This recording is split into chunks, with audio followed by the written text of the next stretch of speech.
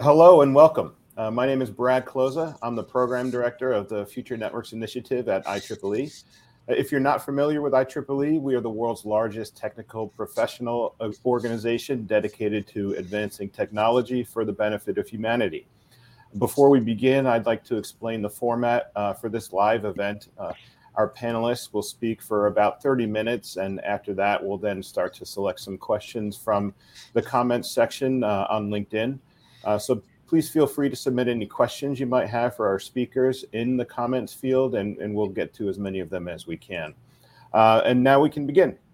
This is the last panel in a 4-part series that we're doing for LinkedIn Live called 5G Demystified. It's a special collaboration between IEEE Future Networks and IEEE's Educational Activities Department. The first 3 sessions are now available to view on demand. You can look in the description of this event to see the links to the previous panels. But today's is called Will 5G Kill Wi-Fi? We use Wi-Fi at home because it offers speeds that are better than our LTE phones get. But if 5G earns its promise and starts to deliver speeds 10 times better than LTE, will that mean we no longer need Wi-Fi at home? Or will public Wi-Fi become as antiquated as internet cafes? And where do technologies like CBRS fit into this mix? IEEE's panel of experts today will discuss and maybe debate this battle for last mile connectivity between technologies, as well as recent advances on how these two technologies may commingle in the future. So at this time, I'd like to hand it over to David Witkowski, who will lead us through the panel discussion. David is the founder and CEO of Oku Solutions, a professional services company that works at the intersection between local government and the telecommunications industry. And he's a senior member and the co-chair of IEEE Future Networks' Deployment Working Group. David, please take it away. Good morning, good afternoon, good evening to everyone. Thanks for being here. Really looking forward to this discussion today. We've got a great set of panelists who all have very lively opinions on this topic, and I think that it's going to be a really good webinar. So, in the years past, the answer to whether cellular would displace Wi-Fi was obvious, and I think that answer was no. They each had its place. Cellular technologies like 4G and 5G were for wide area, high mobility networks, not necessarily the fastest data speeds, but something that could be used while you're driving in a car, going down the freeway or on a train, that supported a wide range of services, including some limited mobile broadband, but also Internet of Things applications. And Wi-Fi, on the other hand, was a wireless local area networking technology that was primarily used for in homes and businesses, and of course, it has had a lot of application to, say, smart home connectivity of things like smart light bulbs or switches, cameras, etc. And that was the way things were for many years. Recently, thrown into this mix has been private 4G, private 5G that's enabled wireless networks that are owned and operated by non-carrier organizations for their own use. And as each of these technologies has evolved, their feature sets have expanded in such a way that they're beginning to intrude on each other's swim lanes, if you will. Their Wi-Fi networks combined with technologies like Hotspot 2.0 are enabling wireless carriers to offload traffic to high-performance networks while maintaining security and ease of use. At the same time, the performance of some 5G networks now meets or exceeds what was once only possible on broadband and Wi-Fi, which potentially negates the need for visitor or public Wi-Fi in some locations. And the private 4G, 5G networks use cellular technologies in unlicensed or lightly licensed spectrum to support a variety of applications, including mission critical, enhanced security and reliability, on-campus networks. And again, they're being used for the IoT. So as the lines between these technologies are increasingly blurred, I believe that in the next 5 years, where the landscape for connectivity technologies will be very different than it is today. And at least that's what I think. And so today we're going to hear from a panel of experts on what they think. My guests today are Dan Warren, who's the Director of Advanced Network Research at Samsung Research UK, Klaus Hedding, who's the CEO and Chairman at Wi-Fi Now, and Richard Bernhardt, who is a Senior Director for Spectrum and Industry at the Wireless Internet Service Providers Association. I'm going to allow each of them to introduce themselves. I'll start at the top of the list that I just gave. Dan, why don't you say hello to the audience and give us a little background? Thanks, David. Hello, everybody. Yeah, so my background is kind of, I was asked to participate in a panel to kind of be the guardian angel of the 3GPP world of the macro cellular wireless industry. My background is a little bit more complicated than that, perhaps. So I am a long-time 3GPP delegate from past history working for Nortel and Vodafone. I then worked for GSMA for 7 years, where I did all kinds of interesting things, like led the definition of voice over LTE, did a lot of work on LTE roaming. But that also led me then into other areas of roaming, including Wi-Fi roaming. So at the GSMA, I did a lot of work in partnership with the WBA as well, helping them understand how mobile roaming worked and to bring some of that best practice into the initial stages of what became Hotspot 2.0 and Passpoint. So to kind of answer the headline question and I'll try and keep it fairly short, and I'm going to extend David's analogy of swim lanes, right? So I think that in the established swim lanes right now, Wi-Fi has a very clear place where it swims very nicely in home broadband, sitting on the end of a fixed line access network, and then distributing connectivity throughout the home for a whole bunch of reasons. And then also when you go out into hotels and into maybe not internet cafes, but just straightforward cafes where you find the Wi-Fi and you find somewhere slightly more pleasant to work, particularly during the school holidays. And then on the other side, there's macro cellular coverage where we sell thousands, tens of millions of shiny devices like this, and laptops and tablets, and a few IoT devices as well, which connect into a standardized 3GPP defined technology with allocated spectrum and fairly good security, which has a whole value statement around that. Where we're getting to now, though, is perhaps we're coming out of the swimming pool and going into a bit of open water swimming where there aren't such defined lanes, right? So there's a whole bunch of new space where it's essentially greenfield. When you move into things like industrial IoT, but also where industrial IoT goes outside of a factory or outside of a warehouse or outside of a barn and goes out into a field, you have this interplay between the use cases and the user experiences and the devices which are being implemented against, which means that it's not quite so obvious whether Wi-Fi or a cellular network technology is the right solution anymore.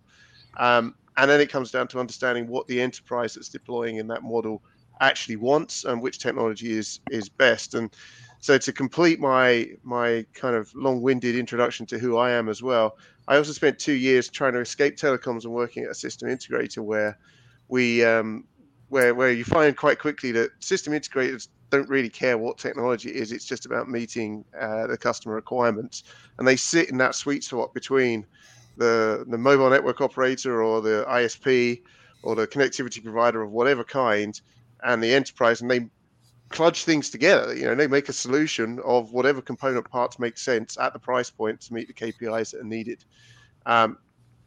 Whatever technology, doesn't matter. It just has to do what's required, meet the KPIs, and provide somebody on the end of a phone line to get shouted at when it goes wrong. That's great. Well, thanks for going with my swim lane analogy. Appreciate that. And so I'm going to move down to Klaus. And so Klaus, why don't you give us an introduction and then maybe some quick comments on my intro. All right. Excellent intro, by the way, David. It's great to be here. It's a wonderful topic. And just from your intro, we could probably carry on for 4 or 5 hours because there's so much in there already, as we also discussed during the drawing. So just very quickly, my name is Klaus Hedding. I'm the CEO and chairman of Wi-Fi Now. Wi-Fi Now has been, shall we say, the evangelical and marketing arm of a big chunk of the Wi-Fi industry, I guess, now for coming up on 8 years. And we continue to do a lot of work with media, with events, and so on for a lot of different companies, organizations within the Wi-Fi industry. I'm super, super grateful and happy to be able to do that. Just very quickly, I think that there is a certain amount of apples and oranges going on always when we start discussing this topic, which is close and dear to my heart and has been for many years, and it always comes up with a new generation or even between generations, right, of mobile technology. But there is also a certain overlapping lanes, if you will, or especially in the enterprise part of enterprise segment, if you like. I think there's a lot of places where the two don't, practically speaking, overlap much in terms of what is really out there in the market and forecasts for the market. But certainly in the enterprise side, there is potential for a bit of competition between the two, which I think is a good thing, actually. But one killing the other, I don't think is really in the cards. But absolutely, let's go a little bit more deeply into all of this, as I'm sure we will in just a moment. So I'll let Richard introduce himself. Yeah, thanks. So Richard, why don't you introduce, and then maybe you want to make some comments on my intro or comments that Dan and Klaus have already made. Sure. I agree 100% with what Dan said. I agree 100% with what Klaus said. I never agree with what David said, so forget that. My name is Richard Bernhardt. I'm the now Senior Director and Head of Spectrum and Industry for the Wireless Internet Service Providers Association. I also sit on a number of different standards organizations, including the Wireless Innovation Forum, which designed the standards for CBRS and is presently working with the Wi-Fi Alliance on developing the standards for the new unlicensed 6 gigahertz, at least in the United States, and extending beyond that where harmonization takes place.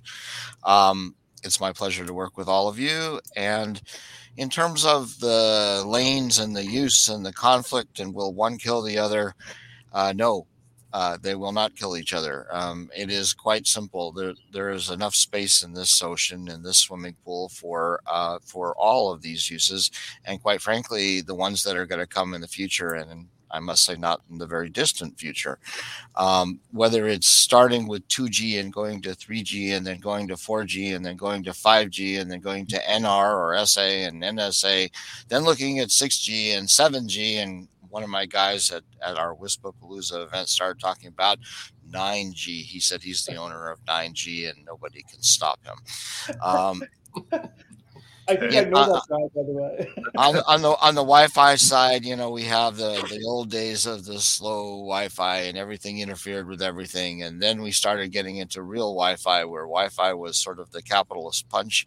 And by a capitalist punch, I say I'm working on 3.1 to 3.45 with the Congress right now. And there's a hustle and tussle about using licensed and unlicensed and CBRS type techniques.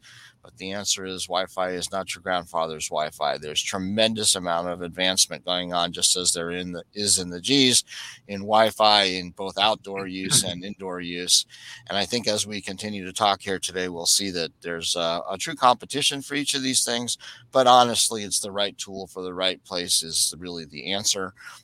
There is a place for standardized cellular communications approaches, which are the Gs from 3GPP. And I think there's also much place for proprietary air interface deployments, which typically operate within the Wi-Fi zones. And you've got new Wi-Fi coming along with Wi-Fi 6 and 6E and future ones after that. So let's get into it. I think there's some grounds for some disagreement, and there's some grounds where we can be very copacetic.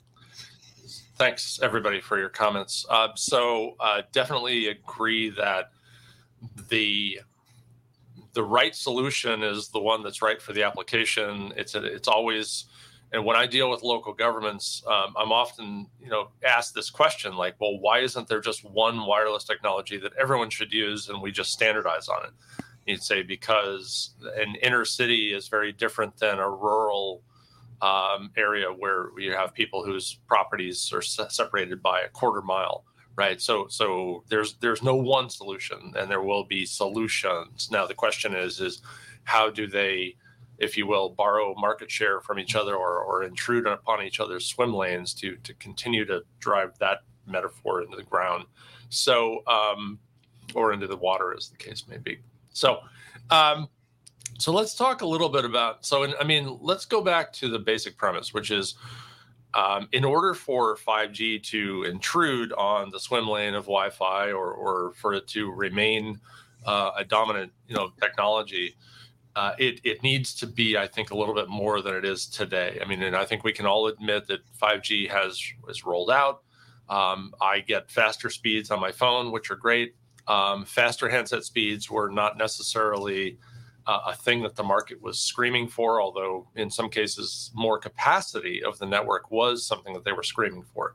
So we have to separate out speeds versus capacity, because if a 4G LTE site can only carry 200 resource blocks, then you have an issue where you're covering large populations that the network will fail, or at least it will slow down. So from that perspective, I think 5G has already shown some value. It has not taken off, I think, in ways that we had hoped, but I also believe that has to do more with the fact that the cores are still 4G cores, and that we haven't really moved to standalone as quickly as we would have liked. So I'm going to challenge Dan to comment on that. And where do 3GPP see the timeline for getting 5G to where it needs to be to meet the promises that were made early on? There's a question to ask me. It's a webinar by itself, right? Well, and part of the problem is that I have the comments open on the right hand side of my screen here, and I can see that we have Dean Bubley listening in, and Dean knows that I have in the past been quite an active 5G skeptic. Like right at the beginning of 5G, when I was still at GSMA, I wrote a white paper which kind of said that all these things that we're promising are really tough to do, and they're not tough technically, they're tough economically, they're tough to justify for an operator. Right. So at that stage, which was 8 years ago now, I kind of made a statement that we'd see 5G networks within about 5 years, which was about right. 2019 kind of time frame. One or two may have popped up slightly before that, but I said that for sort of the first deployments and for quite some time afterwards, it was going to be mostly about consumer devices. And consumer devices sell, right? It's a nice, comfortable business model for mobile operators. They know how to sell subscriptions to individuals, sometimes to enterprises, but really just as a consolidated large number of consumer subscriptions. It's more challenging when you try and sell a service which has a very specific KPI set against it, some penalties built into the contract when things go wrong. So about 8 years ago, I was using the analogy that if something goes wrong with my phone right now, then I do one of two things. I either try and find Wi-Fi if I'm using cellular, or I lean out the window, or I move and I press the green button again, or I press connect again, and I try and make the connection work better than it did in the first place. That doesn't really cut the mustard when it's kind of self-driving cars or Paris thought remote surgery, right? If it's remote surgery, you don't want to reboot in the middle of an operation. So it's that whole kind of set of promises that you're talking about in terms of where 5G was pitched 7-8 years ago were really challenging from the perspective not only of what they said about what the technical goals ought to be in terms of bandwidth and latency, and particularly reliability and to a certain extent coverage as well, but also they are really challenging from the perspective of the business conditions that you're putting yourself in, because it isn't B2C contracts anymore. It's B2B contracts where the guy sitting on the other side of the table that you're negotiating with is probably backed by quite a big legal team and has got a bunch of people who are going to ring you up and sue you if there's significant loss in terms of revenue or even worse, which you have liability for when the service doesn't work. So there's this kind of odd situation which has developed now where there's a lot of standards around things like network slicing, around the support of different quality of service metrics and KPIs and KQIs. But it's all sitting there relatively nascent, because the hump which has got to be got over is the the expectation in the operator side that they can actually deliver a service which is going to have all of these capabilities within it and is not going to lead them into some really bad reputational or liability issues. And it's just that kind of watershed moment when somebody gets it right, then suddenly the floodgates open and everybody will step in. But on the flip side to that, I think that's kind of true for anything that we go down into this line. You know, a lot of regardless of what the technology is, even if it's fixed, if something goes wrong, there's liability associated with it. If it's in industrial IoT, the only thing with fixed is that it's a physical wire, but people pull plugs out, people trip over wires on the floor. And one of the things about having a wireless connection is that you don't have all of that kind of accidental breakage. You just have wireless, which is got its own challenges. I think the key thing that you said, well, besides the fact that you said you're a 5G skeptic, but your Twitter bio says you're a 5G realist. So well, that's the same thing, I think. Is it? Okay. All right. Maybe. I suppose it depends upon your perspective, but I think the key point that you made that I totally agree with is previous generations of cellular have been largely a business to consumer, right? Yeah. We see an ad on TV. I want my new phone. I want it to do better things than my old phone, so I go buy the new phone to get the G that does that. Now 5G is a business to business play, and carriers, marketing departments, sales departments aren't necessarily there yet. They need to change. And if you've been selling to consumers for many years, and now you have to sell to another company, to your point, you have legal issues, you have contract negotiation, you have performance issues, service quality issues.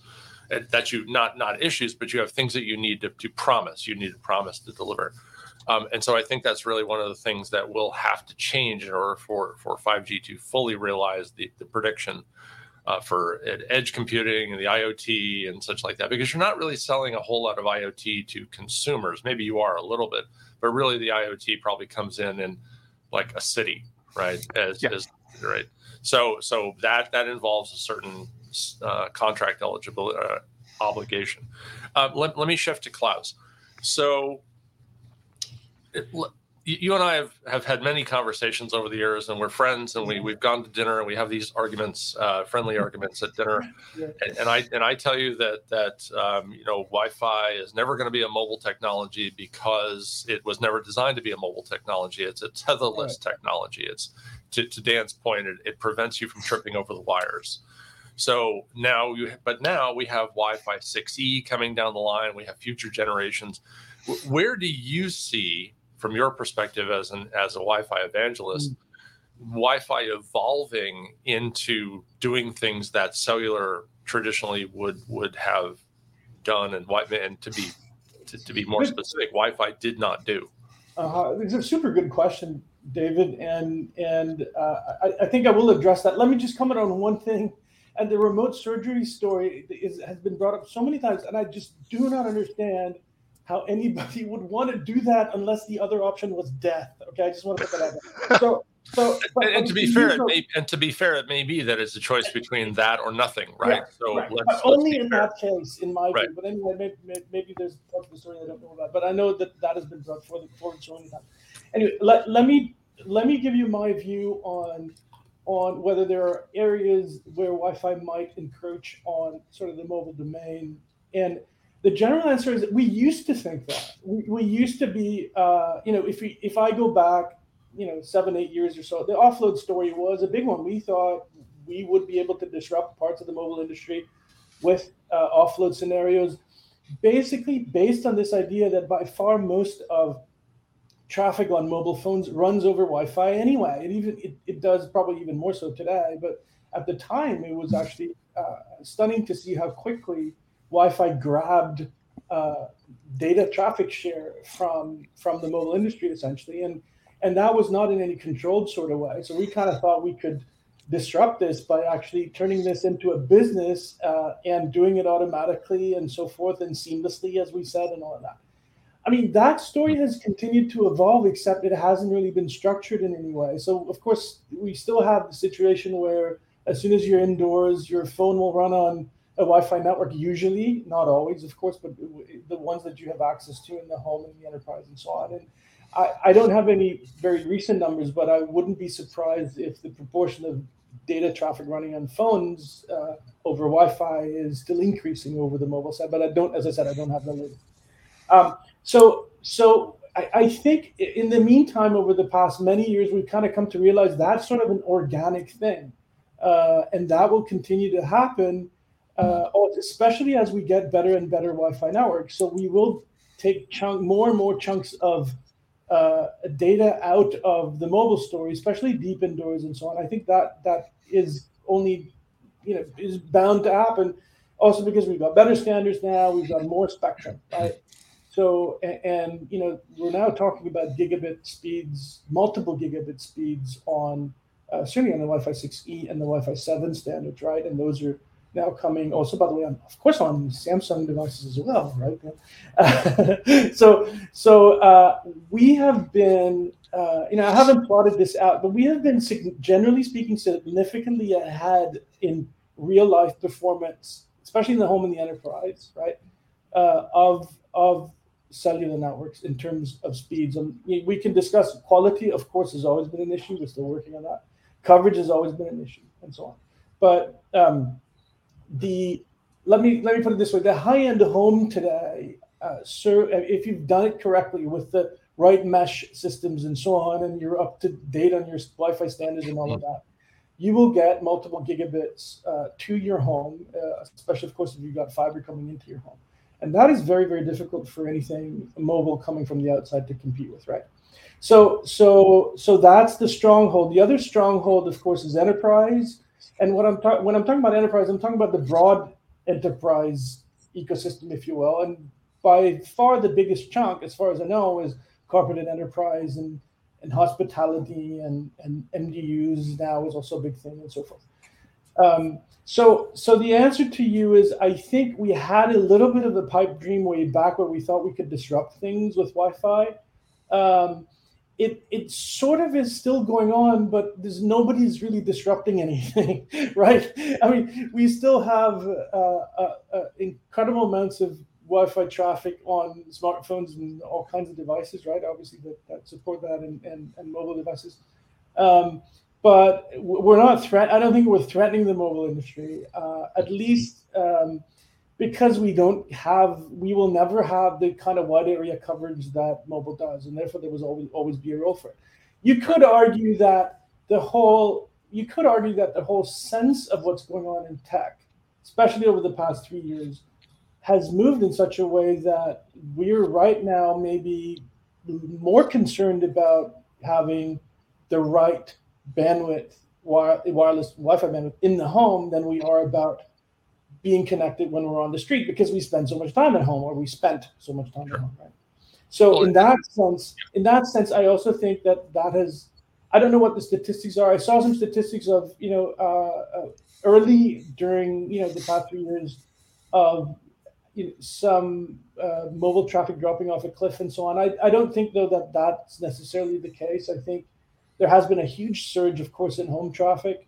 Whether the mobile traffic has also surged at the same time, I'm not sure what the statistics are. But certainly the importance of having great Wi-Fi at home has increased. And I don't know that the importance of having great mobile network service has necessarily increased in the same way. But is there sort of a direct monetary threat? And are we not really, as I see it? Does that make sense? No. I mean, it's the way you describe it, I think, I'm going to presume that most people would agree with this. So if you think, in my mind, you look at how Wi-Fi and cellular integrate. Think of a jar of marbles, right? There's a bunch of empty space. The marbles are mobile networks. Wi-Fi is the sand that fills in the spaces around, and you can pack that jar full, right? You can get full coverage by adding sand in between the marbles, and Wi-Fi is that. So, so Richard Bernhardt, your WISPA, you implement networks, or at least you're involved with people who implement networks. You see this from the practicality perspective. Dan talked about meeting customer requirements. From your perspective at WISPA, Why don't you introduce yourself, and then let's hear from you as to what you think about what's been said and your opinions. Yeah. Again, I'm Richard Bernhardt. I'm the Senior Director for Spectrum and Industry for the Wireless Internet Service Providers Association. We have about 1,000 members made up of fixed wireless and even non-fixed wireless ISPs and the suppliers and service providers to the industry. I don't think two WISPs look the same. You gather at our two trade meetings each year and compare stories. And while there are links and lines that are similar, pretty much everything about what they do, it has a unique aspect to it. So some are delivering in really rugged mountainous territory. Others are delivering signals to flat desert areas, and others are delivering in some mix thereof of many, many different types of circumstances. They go from the very dense New York City, Los Angeles, Washington, D.C. density type of areas to cities like where I have a cabin up in rural Oregon, where there's 200 houses in the entire area, and they're miles apart from one another in the mountains. And delivering a signal isn't the same to each of those. It's not the same for mobile, and it's not the same for fixed. So you have to be able to blend and use the right tools in order to deliver the signal and the service that they need. I've now heard both Dan and Klaus use that dreaded term gig. Gig makes me gag. Gig makes me gag because if you look at the statistics across the United States of actual usage, both upload and download, and even especially download when you've got all those kids at home watching Netflix and playing games, doesn't come anywhere close to a gigabit per second or a gigabit throughput. And on the upload, it's an even smaller number. When the federal government FCC had its standards at 25.3 and thought that they were being outrageously future-proof by creating 25.3, they weren't that far off from where we are today. Yeah, there are spikes and ups and downs and usages in residences that go up higher than that. We certainly want to point at the future, not at the past. But when we're talking 5 gigs and 6 gigs in, we're talking about putting a Ferrari on a dirt trail up the middle of the Sierra Mountains. It makes no sense. You're not driving that car there, and it's never going to be driven there. But technology will advance, and there will be needs for these things, and they certainly so will the types of methods that we use in radio air interfaces and in waveforms and in noise reduction and in latency and all of those things that you hear that are thrown around, such that you can do it if you need to do it, and you can contract for it. But on the average, if you're looking at a residence or a multifamily dwelling or a business or a retail outlet or a hospitality location, they're not using anywhere near those kinds of throughput. The other thing is that the technologies are advancing as we're advancing. So you've got carrier aggregation in 3GPP, which allows you to pull together channels. And in those channels, you can have a wider channel and therefore provide more as you need it. The same thing is also happening on Wi-Fi. But in looking at these two, first off, they're not the only two. There's CBRS that's coming up. That's a new direction in shared spectrum use. That is neither Wi-Fi nor 3GPP. It's both. It's a technology neutral band. It's 150 megahertz of spectrum that has both licensed and unlicensed or licensed by rule use. A 3GPP operator operating in NA, NR, or even standalone is able to operate in CBRS, but they're also able to create a network which terminates in Wi-Fi just fine. So I'm not sure an either or is the answer, especially right now. I don't think we have to be streaming for gigs for, a farm in Iowa or a residence in California. I think those kind of services have their very definite need, perhaps in precision agriculture, where you're monitoring wide fields or security or surveillance, or precision surgery, which I agree with Klaus. I'm not particularly looking forward to having those things done. But as a general fact, it gets back to having the right tools. And I'm really hoping that we don't try to make one direction the only direction, because no competition or reduction in competition, even in standards and even in wireless types, shuts down the avenue for R&D, shuts down the need for moving forward. And the more we have that pressure around us, the better off we are. Thank you. I definitely agree with the comments, especially about the whole, sort of but not pick winners. I mean, I've been watching and you mentioned CBRS, which of course is a U.S. standard, but throughout I imagine that at some point around the world we're gonna start to see CBRS like implementations. Maybe Dan, you're aware of some non-U.S. implementations of something similar to CBRS, but I was disconcerted in the United States because there was a proceeding at the Federal Communications Commission that I had been working on some CBRS networks we had deployed, and we filed comments with the Federal Communications Commission, arguing against this notion of what they wanted the standard to be 100 megahertz up and down. To your point, right? Very few people use that much bandwidth, at least individually. But in a family of 4, perhaps 100 makes sense. But I don't know that 100 megahertz symmetrical makes sense. When we filed our comments, they were very specific, like, no, we're not going that way. And I think the challenge is that, there was a sort of notion that fiber would be the solution to everything. And it felt like the United States government was picking winners in that regard. And I think, thankfully, they have backed off on that position. And in fact, there was just an article by Jock Given in the Journal of Information Policy that I saw yesterday that was talking about, wireless ISP, wireless broadband being a solution. And I think you're right that in some locations, rural, for example, it may be that point to multipoint or point to point links and wireless are the only way to do connections.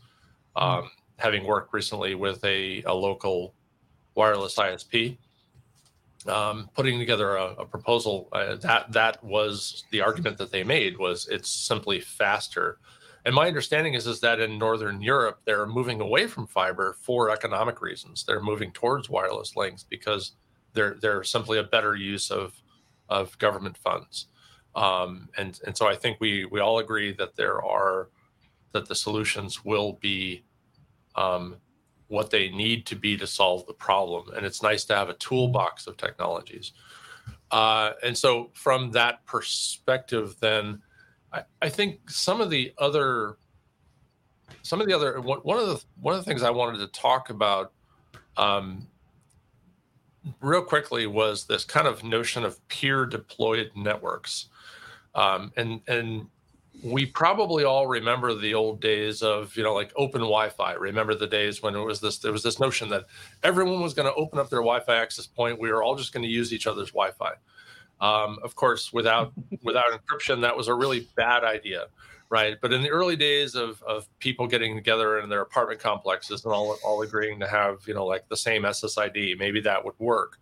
But then, like, for example, Comcast in the United States, the cable provider, does have their Xfinity Mobile, which is a Hotspot 2.0 based technology.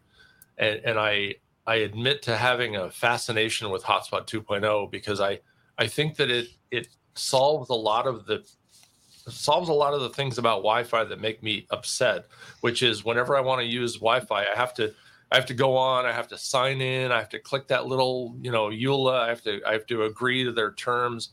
And I think we can all agree that captive portals suck, right? So Hotspot 2.0 does not require that. And that's what effectively Comcast has done is they've created a network of access points which people use in their homes. And so it's not peer deployed, but it sort of is in a way. And then, of course, Helium had tried to do like sort of self-deployed they talked about what they called 5G, which was actually not 5G, which was CBRS. And then there was that company Ukama, which, as I understand, was a former Facebook employee who was putting together this notion that we would all deploy CBRS access points at our homes and we would participate in some sort of roaming agreement. And maybe there was some crypto coin that we would earn by carrying traffic for each other. which is similar to a certain extent to how Hotspot 2.0 works, right? If a carrier offloads onto my Hotspot 2.0 network, which I run in downtown San Jose, California, we get a small token payment for that, for carrying that traffic, and the user does not know that they have logged in to that network. It just simply happens. If on the Samsung phone, not to pick on Dan, but if on my Samsung phone I click open roaming and I activate that switch, I opt in, then if there's an open roaming, I would attach to it. Orion, which is Google's product, is SIM based. It just happens. You don't have to take any action as a user, and I think that's really powerful. So, just a real quick round around the table here. What are your thoughts about these sort of zero effort attach networks in Hotspot 2.0? What do you think? And I'm gonna start with Dan. Yeah, I mean, I think they're great when they work, right? So going back to my time at GSMA, we had we did the work with the WBA. We put PassPoint on top of the Wi-Fi at Mobile World Congress. I think the first year we ran that trial, we had 9 people attached to it, and it was available to 11 separate mobile operators. So you could do SIM-based authentication from. I'm not going to name names about which mobile operators they were, but they were a fairly diverse spread globally as well. And yeah, I think we had 9 people use it, and I certainly tried to, and it didn't work for me. I think probably more successful. If you're a BT broadband customer in the UK, fixed line broadband customer, you can opt into what is now the BT broadband option, but what was used to be FON. So BT bought FON a while back, but it means that if I am prepared to open up my BT hotspot for people who want to sit outside of my driveway to attach to my BT Wi-Fi, then I can attach to anybody else's as well. And that has various kind of niche angles to it, but it still works quite nicely, and when you go somewhere where there's a BT Wi-Fi hotspot and you just attach because you're a BT customer, that's quite a nice little perk to have as a fixed line customer. The bits which I find interesting is where you have the same operator operating Wi-Fi and mobile, and they don't necessarily integrate the two. And I've never entirely worked out why you wouldn't do that as a kind of a customer stickiness option. Yeah. Some do, but not all of them. And then whether you do it through any means of authentication, whether it's whether it's SIM based, whether it's app based, however you go about doing it, it's down to you. But yeah, I think we'll see more of it. It just seems to kind of help with that customer adhesion besides anything else. So my experience on the Hotspot 2.0 has been very different. We have a site that is in a very dense part of downtown San Jose. It's probably the busiest. It would, if there was a center of downtown San Jose, we would be basically adjacent to it in the office where we are. In 1 hour last Friday, which was during the lunch hour, I offloaded 221 connections onto my Wi-Fi network. And those were all cellular offload. And then the previous hour did the same. So basically between the hours of about 11 to 1, I offloaded 442 connections. And now some of those may have been persistent across those hours, but the point is that we're servicing a large number of people. Klaus, what are your thoughts on the Hotspot? Yeah. David, by the way, I have to say I'm totally impressed with your project. We talked about this yesterday, and you have to come on my show to talk about that because I did not know that was going on, and I think that's impressive. Yeah, my white paper is in draft right now, but I will have a white paper, and I want to have that published before I go on your show. But yes, no, absolutely. But we'll do it. I think it's super interesting your specific case. In general, one of the big reasons I believe why, even though it's possible to do this handoff to Wi-Fi networks and back with PassPoint or with anything really, and there's various ways of doing it, is the reason why a lot of mobile operators didn't like that, and this is possibly still the case, is that you could not control exactly when this happens and what network you're handing over to and what you're handing back to, because there is no visibility between the networks, generally speaking, unless you have something like a connection manager and you do other things, right? So the quality, the quality might be seriously damaged if you do that too much. and you might get a terrible result. So I think this is one of the reasons why it didn't take off, and it's probably still a reason why a lot of operators probably don't like it.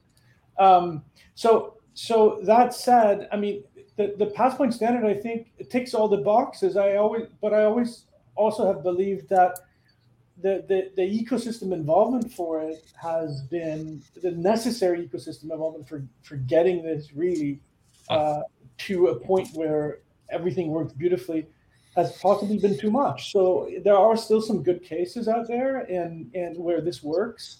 Unfortunately, there's also some terrible cases, right, that where it doesn't work and that doesn't do anything for us as an industry.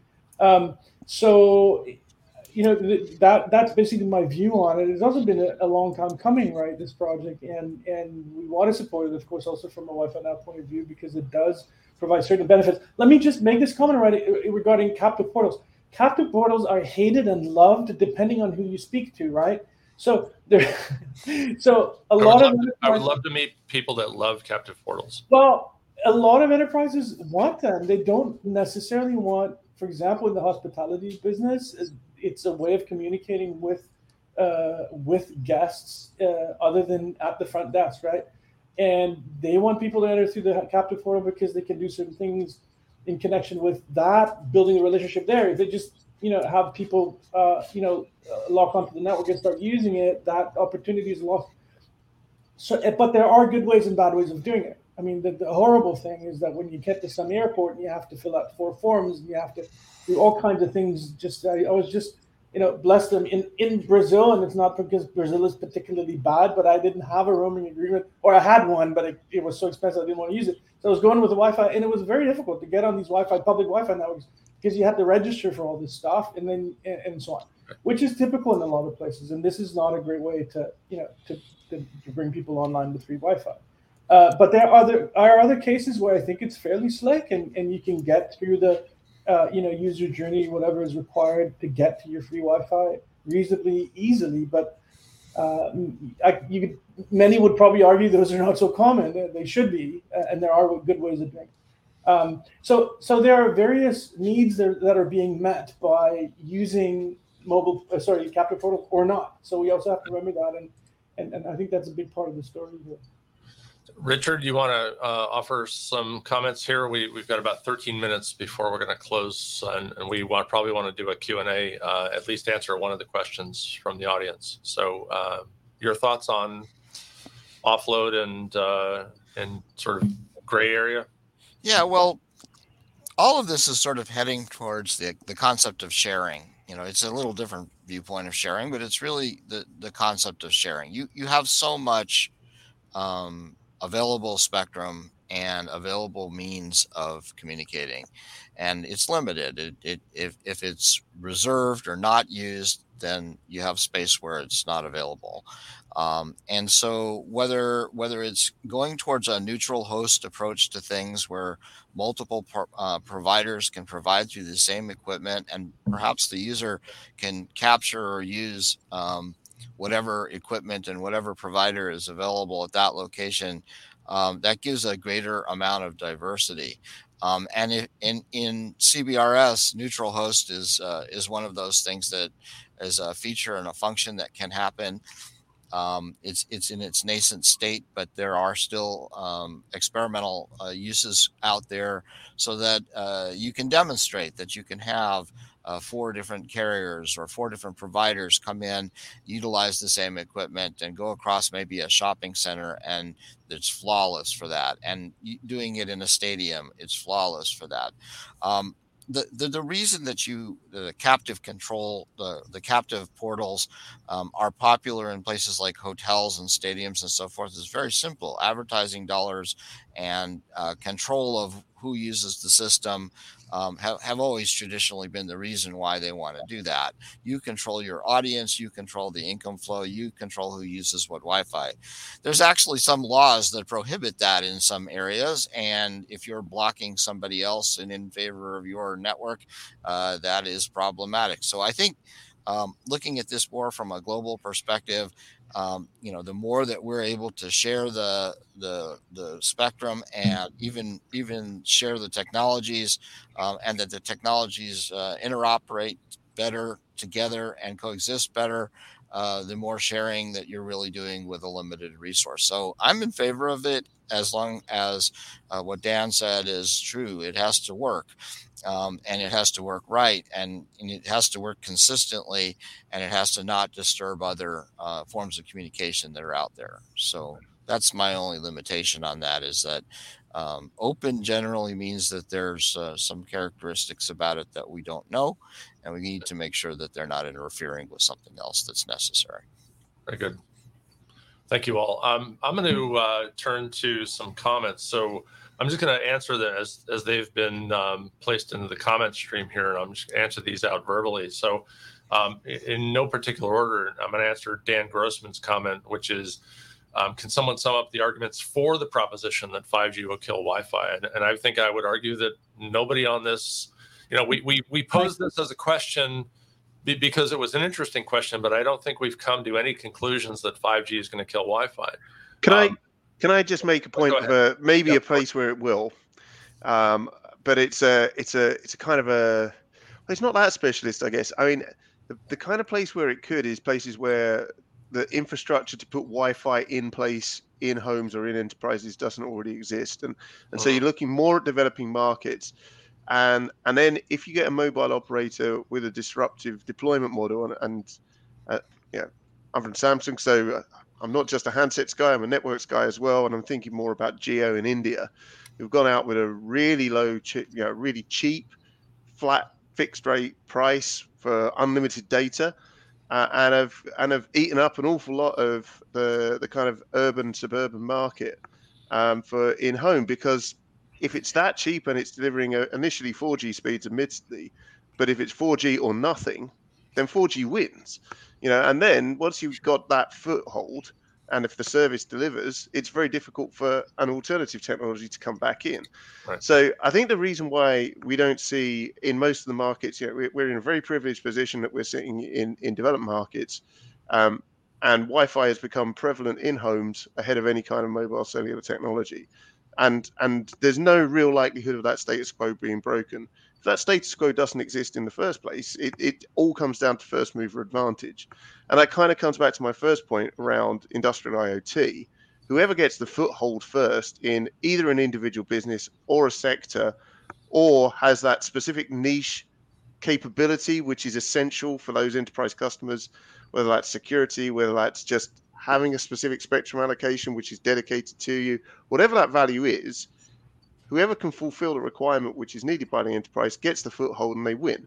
And in some cases, that may be that 5G beats Wi-Fi. It doesn't kill it in places where Wi-Fi already exists, but it certainly sounds the opportunity of getting there first, or getting there with something different, and as a result, becoming the preeminent technological Can I comment, David, just one deployment. minute? Of course, yeah. Yeah, so generally speaking, the issue with that is especially for emerging markets, the governing factor is probably in the end going to be the end user device. And Wi-Fi has always had the benefit of being able to provide very low cost end user devices that most of them, the super low cost ones, of course, are not mobile phones. Basically, on a platform semiconductor, Wi-Fi is basically free because it comes with Correct. the processor that you're buying anyway, right? It's very, very difficult to beat that, right? That's the first thing. And the second thing, in terms of the enterprise, I agree with Dan that there is a real case for private 5G, but my own understanding of it, and I'm not an industry expert in that sense, but my own understanding of it, we're talking about the top maybe 5% of the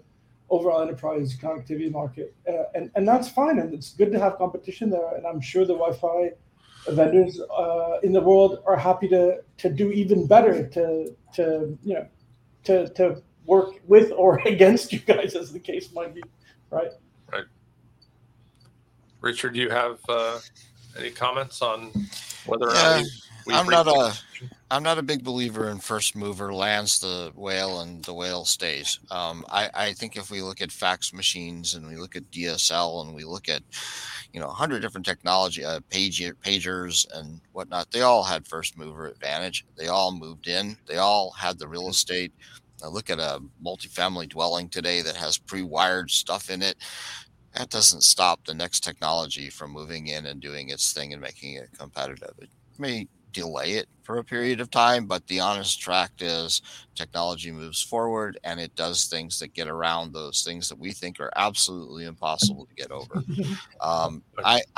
I think the future is not known. I don't think I hate that concept, future proof, especially in wireless and telephony, because I don't think anyone has that crystal ball. And I think that the benefit of having different kinds of technologies and different kinds of standards is that it breeds the ability to do one against the other. Look what the cable industry does with the MSO industry. Look what the MSO industry is now doing with the LEO industry and the low orbital satellites. Look what's happening with fiber that we couldn't do 10 years ago. It's really the hybrid of these things and what will come next. So there. That's just my thinking, is that you're not ending up with one killing the other. Eventually you may have something which is technologically wiped out and replaced with something else, but that won't stop another technology from being present. I think, just let me close with a comment before I hand it back to Brad. First mover advantage exists in environments where the first mover is protected by perhaps a regulatory situation. For example, the United States government saying that they won't fund overbuild because something already exists. And so you say, well, no, you have your 10.1 ADSL 2+ connection. We're not going to build anything else because you already have a connection. But then they define the standard above that. Now you have the opportunity to fix it. But in a sense, I think these government regulatory paradigms that are restrictive of what they consider to be overbuild do provide the first mover an advantage, because if you can get in there with something, at least for a period of time, you're protected from having your stuff displaced. And that's his final comment. Now Brad is here to remember we talked about the shepherd's crook, right? Brad is, it's like the old vaudeville days where the hook has now come out and he has hooked it around my neck, and he's going to tell me that we are 3 minutes away and we're going to finish. I just want 20 seconds if I'm Brad, do you want to give class 20 seconds? All right, go ahead. Of course I do. Yeah. Okay. Thank you. Just one final comment. In April of 2020, the FCC gave the world the biggest spectrum gift, I think, in the history of the world, right? And that was 1,200 megahertz of free unlicensed spectrum. And I think for the next 10 or 15 years, that is going to be at the core of what we're going to see in terms of evolution of wireless connectivity. It is just something incredible. And if you told me a year before that was going to happen, I said, no way that is ever going to happen. But it did happen, and it's an incredible thing. And we're just starting to find out now, where that's going to take us. And I don't think we even started scratching the surface of using all that spectrum. But it's fantastic, and it's going to be the future of connectivity. That's how I see it. We will see how it plays out. Brad, thank you for hosting us today. Thank you to the audience for being here. Thanks to the IEEE for enabling this webinar series in 2022. I'm going to hand it back to Brad Kloza. You're muted, Brad. Brad, you got to unmute. Yeah, still doing that. 3 years into the pandemic, and you're still doing it. Thanks to all of you, the panelists, and to the audience for tuning in. And especially, I would like to thank you, David, for hosting and moderating all 4 of these series. I think it has been a fantastic conversation from part 1 to part 4, including today's, of course, and I really appreciate it. If anyone in the audience missed any of the first 3 panels that predated this one, you can find the links in the description field just below me right now, and you can go and watch those on demand. This one will also be available on demand right here on LinkedIn. And if you would like to learn more about 5G or Wi-Fi or CBRS and how these technologies could transform industry and society, please visit us at our website, futurenetworks.ieee.org. And that's all. Thank you very much, and have a great day. Thanks to the panelists. Thanks, everyone. Appreciate you being here. Thanks, everyone. Great to Thanks, be here. everybody. Appreciate it.